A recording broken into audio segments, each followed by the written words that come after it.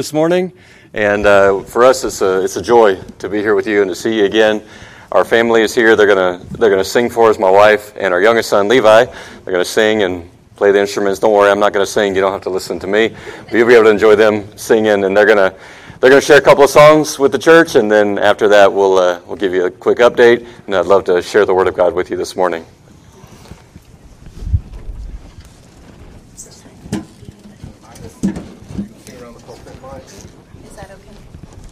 While we do this, he can crank this one up. All right, that's fine. Green and yellow for the guitar. Go ahead and get where you're going to stand, and I'll put the microphone where it needs to be. Go ahead and get comfortable. There you go. Okay. There you go. Don't worry about the microphone. You just do your thing. Can you see it there?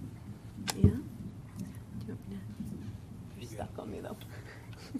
Yeah? Good? I'm good. All right. Okay. Let's see. Can you move over a little bit? Yeah? Yeah? Can you see them? Yeah? Okay. All right, ready?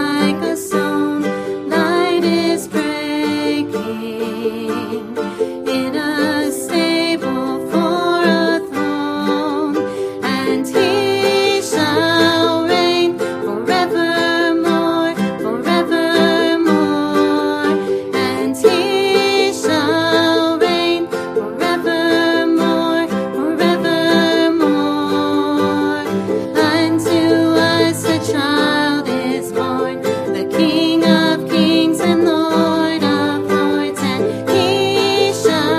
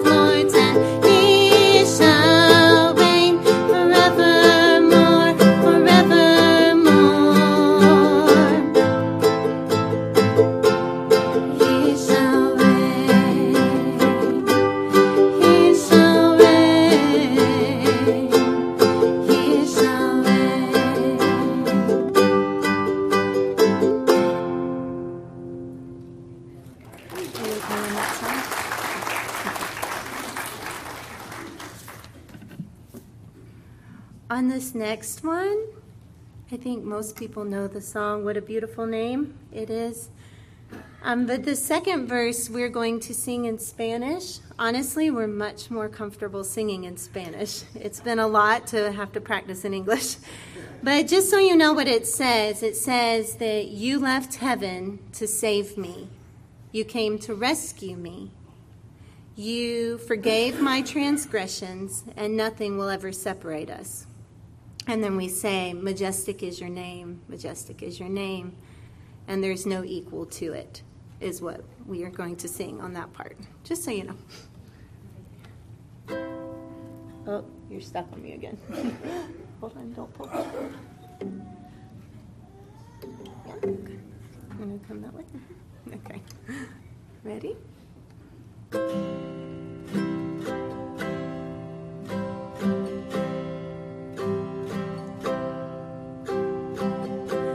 You were the Word at the beginning, one with God the Lord Most High. Your hidden glory in creation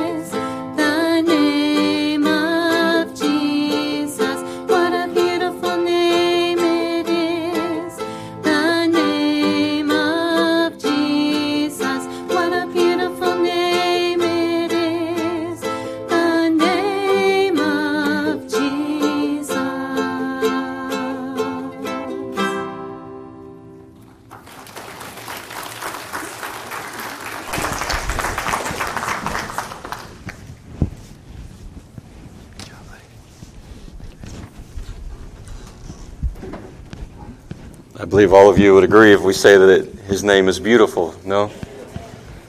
And his name is powerful. We all agree with that. My wife and I and our 2 boys, we have spent the last 11 years on the mission field, and we have seen the power of the name of Jesus over and over and over again in places where his name has never been named, where people do not know him, they do not love him, they do not follow him, and we've watched Jesus come into their lives and completely change them. It's been absolutely wonderful to see what God can do through the name of Jesus. We believe in the gospel, right? As a church, you believe in the gospel. If I say that the gospel is why you do what you do you agree with me? When you sing, if somebody were to sing a gospel song but the gospel wasn't quite right, would you get upset? If Pastor Joe started preaching some heresy, what would you do? He's just back there smiling. He's like, that's not going to happen. It's not going to happen. We believe the gospel. It's why you do what you do. Pastor Forrest, with the teenagers and the children, and many of you, maybe you teach Sunday school class, you do different things here in the church. You share the gospel message. It's what you believe. It's our hope. It's everything for us. If I were to simply say the gospel is an important message, you would probably tell me that that's an understatement. For us as a church, we believe the gospel. We believe it is everything for us. It's absolutely everything. If we get the gospel wrong, we get everything wrong. We miss everything if we get the gospel wrong. The gospel message, the same one that you proclaim here in Rincon, Georgia, it's the same gospel message that we proclaim 1,000 miles from here on the side of a volcano in little forgotten villages at about 10,000 feet in elevation to people who have never heard the name of Jesus. We proclaim to them the exact same gospel message that you proclaim right here. We love proclaiming the message. Do you understand the gospel? If somebody says to you, could you explain to me the gospel? Could you do that? Could you explain to someone what the gospel is? I imagine most of you could. At least you'd have an idea. You could at least, drive down the road a little ways. You could share at least the main points of the gospel message. And most of us, we learn the gospel message from hearing the pastor preach. We learn the message through songs. Some of us have studied the gospel a little bit more because we have unsaved family members, unsaved friends, unsaved neighbors, co-workers. And so we want to know a little bit more about the gospel message. Why? Because we want to be ready to give a defense. We want to share the gospel message with other people. And I think some of us as believers, we do this without realizing it. We do it unknowingly. But we believe the gospel message and we know the gospel message a lot of times simply because they need it. The people that are outside of here, they need to hear the gospel message. And so we learn it, we study it, we go over it over and over and over again because we think the day may come where I need to share the gospel message. Or maybe one day Pastor Joe's going to ask me to share a message or ask me to teach. And we think we better be ready to share the gospel message. But I'd like to ask you a question this morning. I'd like you just to think for a few moments about the gospel message this morning. And think for a minute, is the gospel message important for me? Now that I'm a believer, now that I'm a follower of Jesus Christ, now that I understand that the name of Jesus is beautiful, the name of Jesus is powerful and it's changed my life, it's changed my family, is the gospel message still important for me? Or do I need to study it just so that I can share it with other people? I believe that the Bible is extremely clear when it teaches that the gospel message is important, not only for them, not only for those who have never heard, but for me as well. If I've been a believer for 1 year, or if I've been following Jesus for 50 years, I believe the gospel message is extremely, extremely important. If you have your Bibles, I'd like you to open, please, to the book of Titus. The book of Titus. Paul wrote this letter, very, very short letter, to a young pastor, obviously named Titus. Titus had followed Paul around on his missionary journeys. He had spent a lot of time with him. Remember, Paul wrote the book of Romans. If you're unfamiliar with the gospel message, I would encourage you to read the book of Romans. It's the greatest book that's ever been written as far as the gospel is concerned. And so Titus has been following Paul around. He is very, very familiar with the gospel message.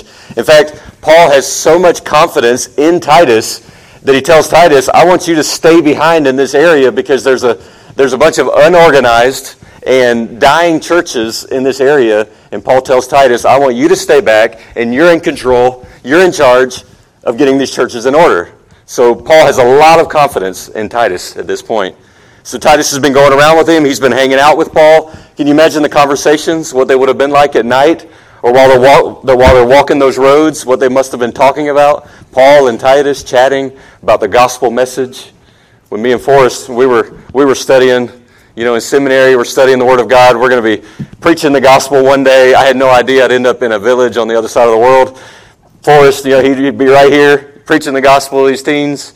We had no idea where we'd end up, but we talked about the gospel. But you know what we really talked about more than anything? You remember these conversations? I wonder if Adam had a belly button. What came first, the chicken or the egg? Things like that. Those are the things we talked about. I imagine that Paul and Titus, that's not what they were talking about. I imagine their conversations went really, really deep into the gospel message. So what I want you to understand is that Titus, he gets it. He gets the message. So if you're here this morning and you're thinking, I already understand the gospel, I don't need this. Listen to what Paul tells Titus here in this letter. Titus, who already gets it, he already understands the gospel message. Paul tells Titus, this is how you're going to pastor these churches that I'm leaving you in charge of. That's what the letter of Titus is all about. Then we get to chapter 2, verse number 11. Right in the middle of the letter, Paul says these words. Titus 2:11. For the grace of God that bringeth salvation hath appeared to all men. The grace of God that bringeth salvation hath appeared to all men. Just in case you missed it, Paul's talking about Christmas right here. Paul's talking about Jesus. The grace of God that brings salvation that appeared, he's talking about Jesus Christ. He's talking about what Christ did for us 2,000 years ago that we're going to celebrate here in just a few days on Christmas morning. That's what he's talking about. The gospel is the grace of God that has appeared, that gives salvation to all who will believe. Anyone in this room right now who has never trusted in Christ, you could trust the gospel message this morning. You could believe in what Jesus has done for you on the cross. I've watched Quechua people who've never heard the name of Christ. And we walk them through the Bible. When we share Christ with them, we start in Genesis. And it usually takes a few months. And we slowly walk them through the Bible until we get to the story of Jesus. And when we tell them about Christ and their eyes open and they realize, wow, this was for me. This sacrifice was for me. That's the gospel message. That's why Jesus came, to offer salvation to all who would believe. So Paul tells Titus here, Titus, you may be the leader of all these churches, but Titus, you have not graduated from the gospel. You can't move on to bigger and better and maybe deeper theological truths. You need to stay right here. You need to focus on what the gospel message is. This gospel is for you, Titus. Not just so that you can proclaim it, but Titus, it's for you. As a pastor, this is for you. And I promise for every single one of you that are here this morning, as a Sunday school teacher, as a deacon, as a church member, as someone maybe who's come here for the first time, this message is for you. It's for every single one of us. We're going to continue reading here in Titus chapter 2. Verse number 11, we'll read again. It says, for the grace of God that bringeth salvation hath appeared to all men. Verse 12, teaching us that denying ungodliness and worldly lust, we should live soberly, righteously, and godly in this present world. Why do we need the gospel today? If I'm a follower of Christ right now, if I'm already saved, if I already believe the gospel message, why do I need it today? Verse 11 says that the gospel teaches us how to live righteously. The gospel teaches me how to live a life that is pleasing to God. A life pleasing to God. How many of you want to live a life that is pleasing to God right now? How many of you want to live a life? Every single one of you. You want to live a life that God would look at and say, that's good. That's righteous. That's the kind of life we want to live. And we can't say, well, I believed the gospel 20 years ago and now I'm going to move on to other things. No, Paul's saying, if you want to live for God today, if you want to please the Lord today, you need the gospel message. The gospel teaches us how to live this kind of life. This word right here, teaching, it carries the idea of instructing, like instructing a child in the way he should go. That's the idea, like a teacher who's teaching a class of young children. That's what the gospel does for us. It teaches us how to live the righteous life today. Today. He says if you want to live the righteous life, there's some things you have to deny. It says denying ungodliness and worldly lust. If you're going to live a righteous life, there are certain things you have to move on from. You have to deny. And it's the gospel that teaches us how to deny those things. This word deny right here, it carries the idea of rejecting something based on a better knowledge. Rejecting something based on a better knowledge. We have a young man who received the Lord about a year ago, and he had a lot of addictions in his life, and we've been walking with him through discipleship. We'll tell you a little bit more about him tonight. We'll show you some pictures. And God has absolutely turned his life upside down.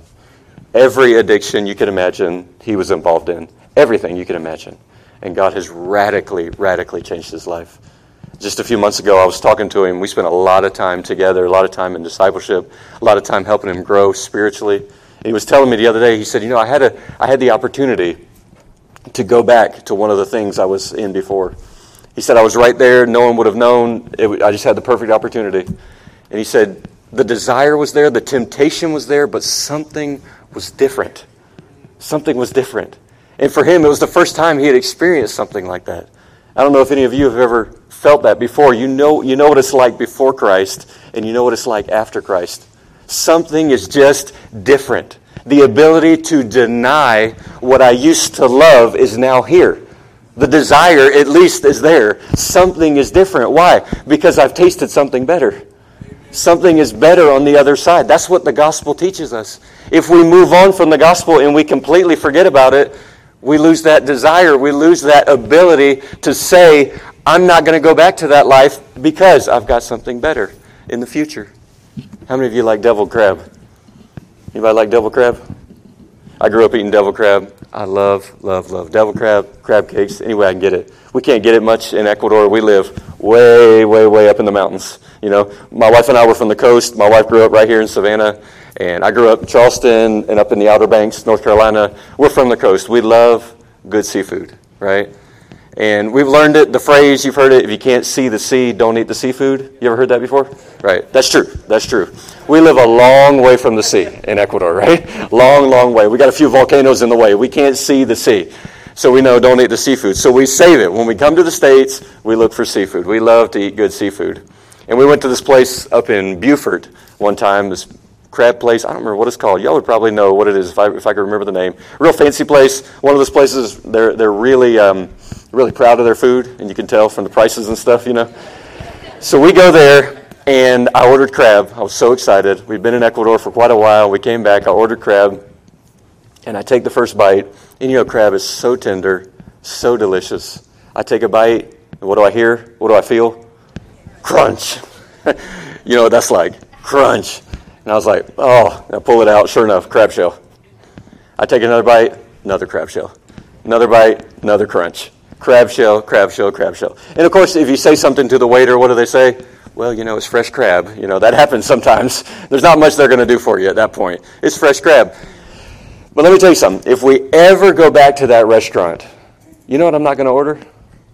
Crab. I'm not going to order crab. It's not going to happen. Why? Because I have a better knowledge now, right? I'm going to deny the crab because I have a better knowledge. The crab here is not very good.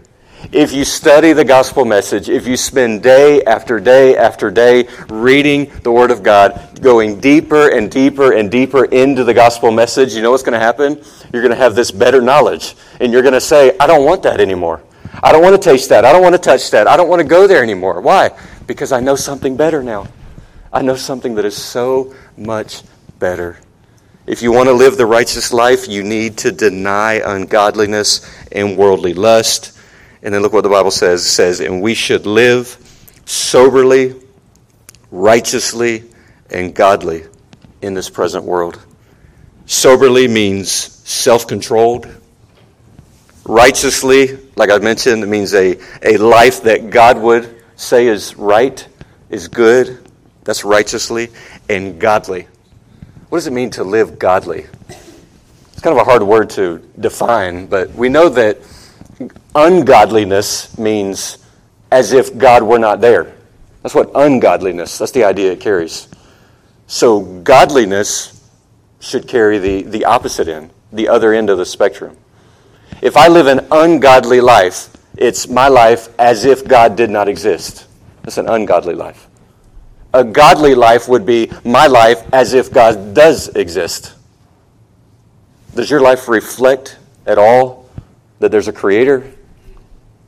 That there's an actual, real, true God in this universe? Does my life reflect that at all? I believe that atheists should struggle because of our lives. Does your life cause doubts in the mind of an atheist? An atheist is a person who said there's no God. It's a person who says, I've studied history, I've studied religion, I've seen it all, I understand science. There's no way. There's no way there's a God. A person who believes that way should say, I know that there is not a God. But there is that one guy who goes to Rincon Baptist Temple. He just confuses me. If there's no God, his life does not make sense to me. If there's no God, why is he living that way? Who changed him if there's no God? Who changed her if there's no God? That's the idea of a godly life. Do you want to live that kind of life? You need the gospel message. It's the gospel that teaches us how to live righteously. That's the gospel message, what it does for us. And look at verse 13. The Bible says, looking for that blessed hope and glorious appearing of the great God and our Savior, Jesus Christ. Isn't it neat that the Bible says that Jesus Christ is not only our Savior, He's also our great God? Great God and Savior, Jesus Christ. The gospel teaches us how to live righteously, and the gospel teaches us how to wait expectantly. How many of you are ready for the second coming of Jesus Christ? You ready? I was ready yesterday. I'm ready today. I'm ready for the Lord to come back. I'm ready to see Him coming on the clouds. I'm excited about that day. Did you notice that in verse 11 it talks about the past tense? In verse 12 it talks about this present age. And in verse 13 it talks about the future. Did you notice that in those three verses? Past, present, and future, and the gospel touches every bit of it. Touches every bit of it. He changed my life yesterday. He gives me the strength to live today as I wait for Him tomorrow. That's what the gospel message is giving me. I can't wait to see the Lord coming back. And the way that things are changing in the world now, if you've been watching the news, I'm sure everybody here has been watching the news. You know how things are looking in the world. If you've read the book of Revelation, if you have any idea about what's coming, you know things are starting to look pretty similar. Things are starting to look pretty similar. We have no idea when the Lord is coming back. But I think it's close. I think it's close. I'm ready for that day. One day, when the boys were little, Jaden and Levi, they were little at one point, if you believe it or not. They were very little. Some of you have seen them. We were in Ecuador, and Jaden, he's standing at the window, he's looking out, and he saw Venus up in the sky, up in the Ecuadorian sky. And he tried to say Venus, but he accidentally said Vivas. He said, and he screams with all of his joy, I see Vivas. He's so excited. I see Vivas. Levi is in the other room, right? Levi's in the other room, and he's even smaller. Levi was maybe 2, I'm guessing. Levi had these big curls, big curly hair, and you ladies would be jealous. He had the most beautiful, beautiful hair. Some of you might remember that. When we came here, he had that kind of hair. He didn't get it from me, as you can tell. All right, so Levi comes running around the corner. His curls are bouncing all over the place. He comes running. He's so excited. He runs up to the window because he heard his brother yell, I see Vivas. But Levi heard Jesus. He didn't hear Vivas. He heard Jesus. So Levi comes running around the corner. I mean, his eyes were just thrilled. He's like, you see Jesus? And he's running. He's looking out the window. Where's Jesus? Where's Jesus? He's looking everywhere because he wanted to see Jesus. I want to ask you, do you live with that kind of excitement about the coming of Jesus? Do you live with that kind of anticipation, that kind of childlike faith about the coming of Jesus Christ? I don't know if you've read the scriptures, but when the Bible says that the Lord comes back for us in the rapture, it's in the twinkling of an eye. We're not going to stand there and say, hey, He's coming now. Get ready, here He comes. It's not going to be like that. We're just going to be living a normal life, and we're there. Jesus is face to face with us. We're not going to be able to get ready at that moment. We're not going to be able to get excited at that moment. We need to be excited right now. Right now. The gospel teaches us that we should be living, looking for that blessed hope. Every day when we get up, maybe even look outside and say, Lord, is today the day? Is today the day? Sometimes it's easy just kind of to settle in, Put it on cruise control. We don't use cruise control much in Ecuador, as I'm sure you can imagine. There's a lot of roads like this. In fact, that's about the only kind of road in Ecuador. We don't have much cruise control. But we've been using cruise control. We've been in the States for a week now, about 8 days now. And we've used cruise control all week long. We're just trying to use it all we can. But sometimes, in the Christian life, it's real easy just to set it on cruise control. Just set it and forget it and just live the life. Just head toward retirement, Once you retire, just kind of enjoy life. Just kind of do what's necessary. And just kind of forget that the Lord's coming back. If Jesus came the first time, which he did, it's absolutely 100% guaranteed that he's coming the second time. Do you live excited for that day? Do you ever think about heaven? Do you have any kind of childlike faith about heaven? Do you wonder what the food will be like? Do you wonder? Do you wonder if we're going to play sports? Do we have any Braves fans in here? Braves bringing home the World Series this year? Hallelujah. Finally. Finally. It happened. I became a Braves fan in 1996. Those of you who've been following the Braves for a while, you understand how sad my life has been. Right? It's been a long, long, long time. Finally, we get the victory. You remember Clayton Kershaw? You know that name? He's got a real good curveball. Some of you are completely lost. Some of you know exactly what I'm talking about. Real good curveball. Clayton Kershaw is a Christian. Do you know that? Those of you know who he is? He's got one of the best curveballs in baseball. Sometimes I wonder, will I have the opportunity to try to hit Clayton Kershaw's curveball in heaven? What would that be like? Why do we never think that we'll have sports in heaven? What will the music be like in heaven? What will the food be like? What will relationships be like in heaven? Do you have any kind of excitement about that day? Because the gospel message guarantees that that's my future. It guarantees it. And there's no reason to live a boring life and think that heaven is just a really long, boring church service. It's sad that some people preach that way and some people believe that way. The Bible doesn't talk that way. The Bible says that we can't even begin to imagine what God has in store for those who love him. How's your heart right now? How's your excitement about heaven? The Bible says that it's the gospel message that cultivates that in our hearts, that gives us that joy and that excitement that this is not my home.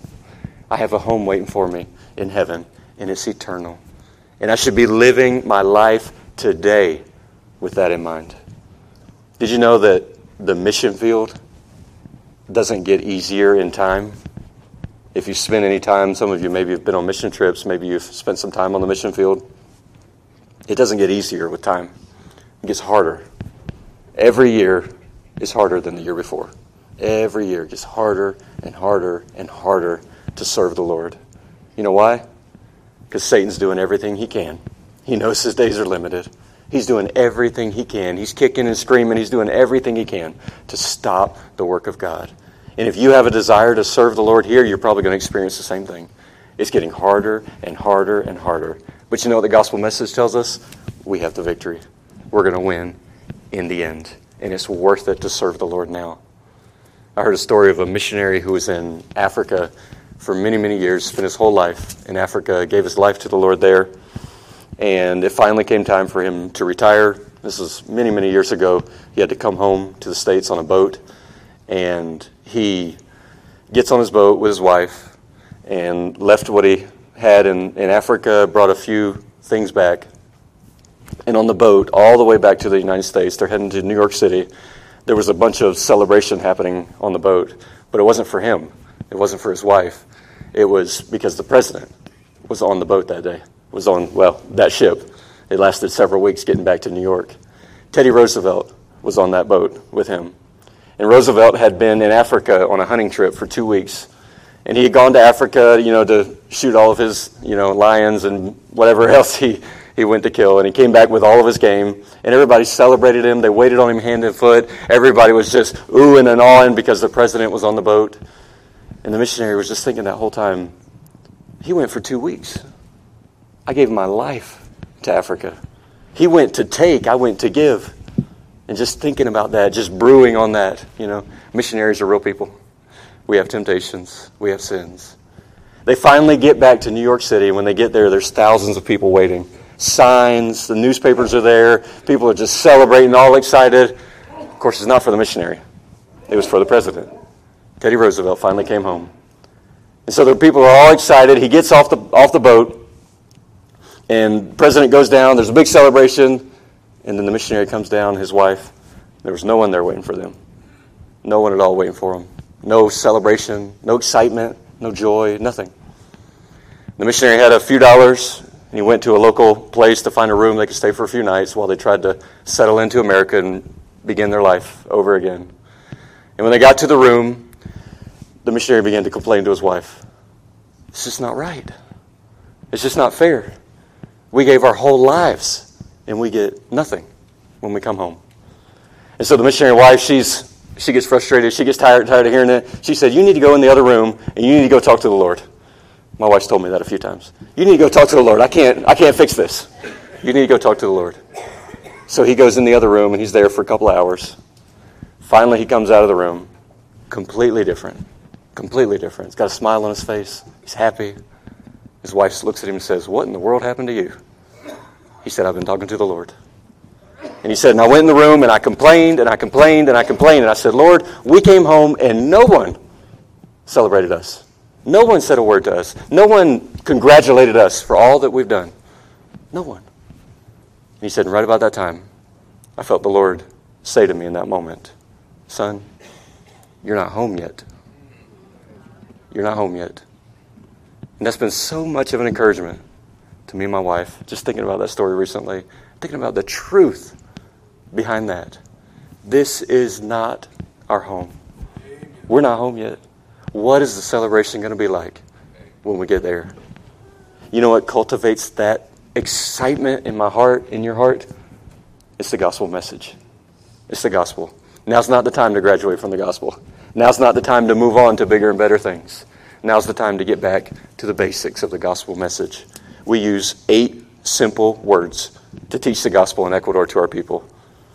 God, man, sin, death, Christ, cross, faith, life. Do you memorize that? God, He's good, He's eternal, He's a creator. He created all things, including us, in His image. He created us to live in perfect harmony with Him. But what do? We sinned against Him.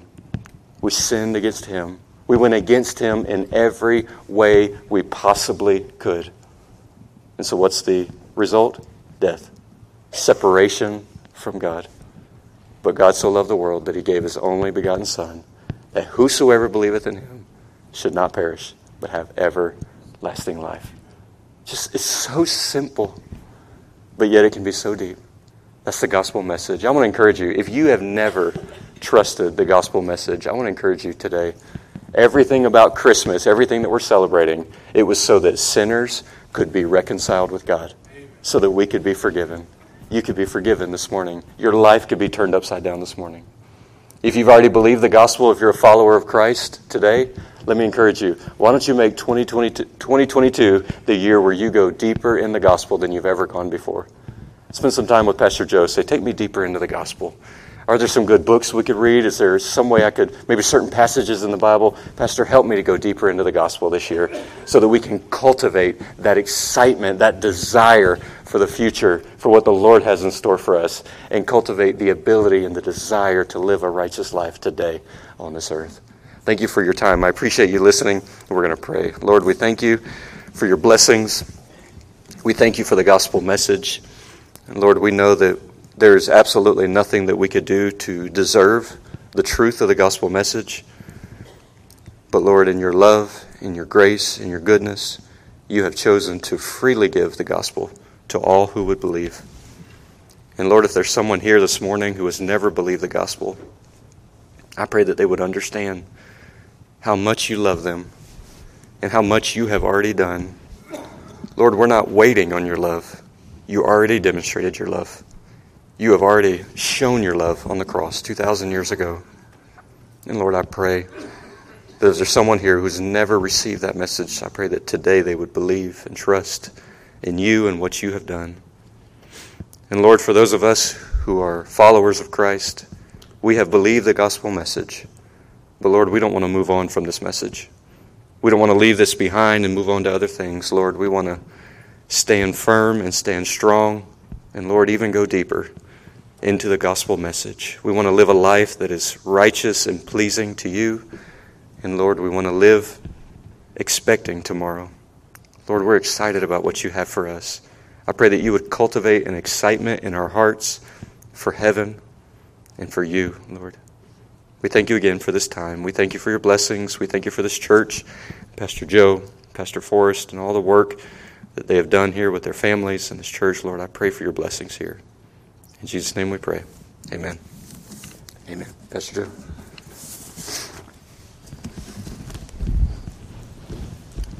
All right, real quick this morning with our head bowed and eyes closed. Maybe you're here this morning, you've never placed your faith and trust in Christ. There's never been a time where the gospel message you accepted into your heart and your life for the forgiveness of your sins. Can I tell you, you can accept that this morning? Whether you're sitting here or you're watching by live stream, God loves you. He loves you supremely. He loves you sacrificially. He died for you upon that cross, was buried, and He rose again the third day so that you could have life. You say, preacher, I'm not sure I'm saved. I'm not sure if I would die right now, I'd go to heaven to be with God, and I'm concerned about that. Would you pray for me? Just slip your hand up this morning and right back down, and I pray for you. I'm not going to embarrass you in any way. I just want to pray for you by need. I'm not sure about my salvation, preacher. Please remember me in your prayers. Is there one? What a great message. It doesn't stop after you get saved. That's where it starts. That's where it gets exciting as we delve in to the Word of God. Allow the Word of God to change you and to make you more like Him. Let's stand together, head bowed, eyes closed, to piano playing this morning, a hymn invitation. Can I invite you to come? We have an old-fashioned altar at our church so that we can talk to God. I know you can talk to God right there, and you can talk to God at home, and I'm thankful for the access that we have to Him. But there's something about an altar. And if you need to come this morning for whatever reason, God's speaking to your heart, I invite you to come this morning.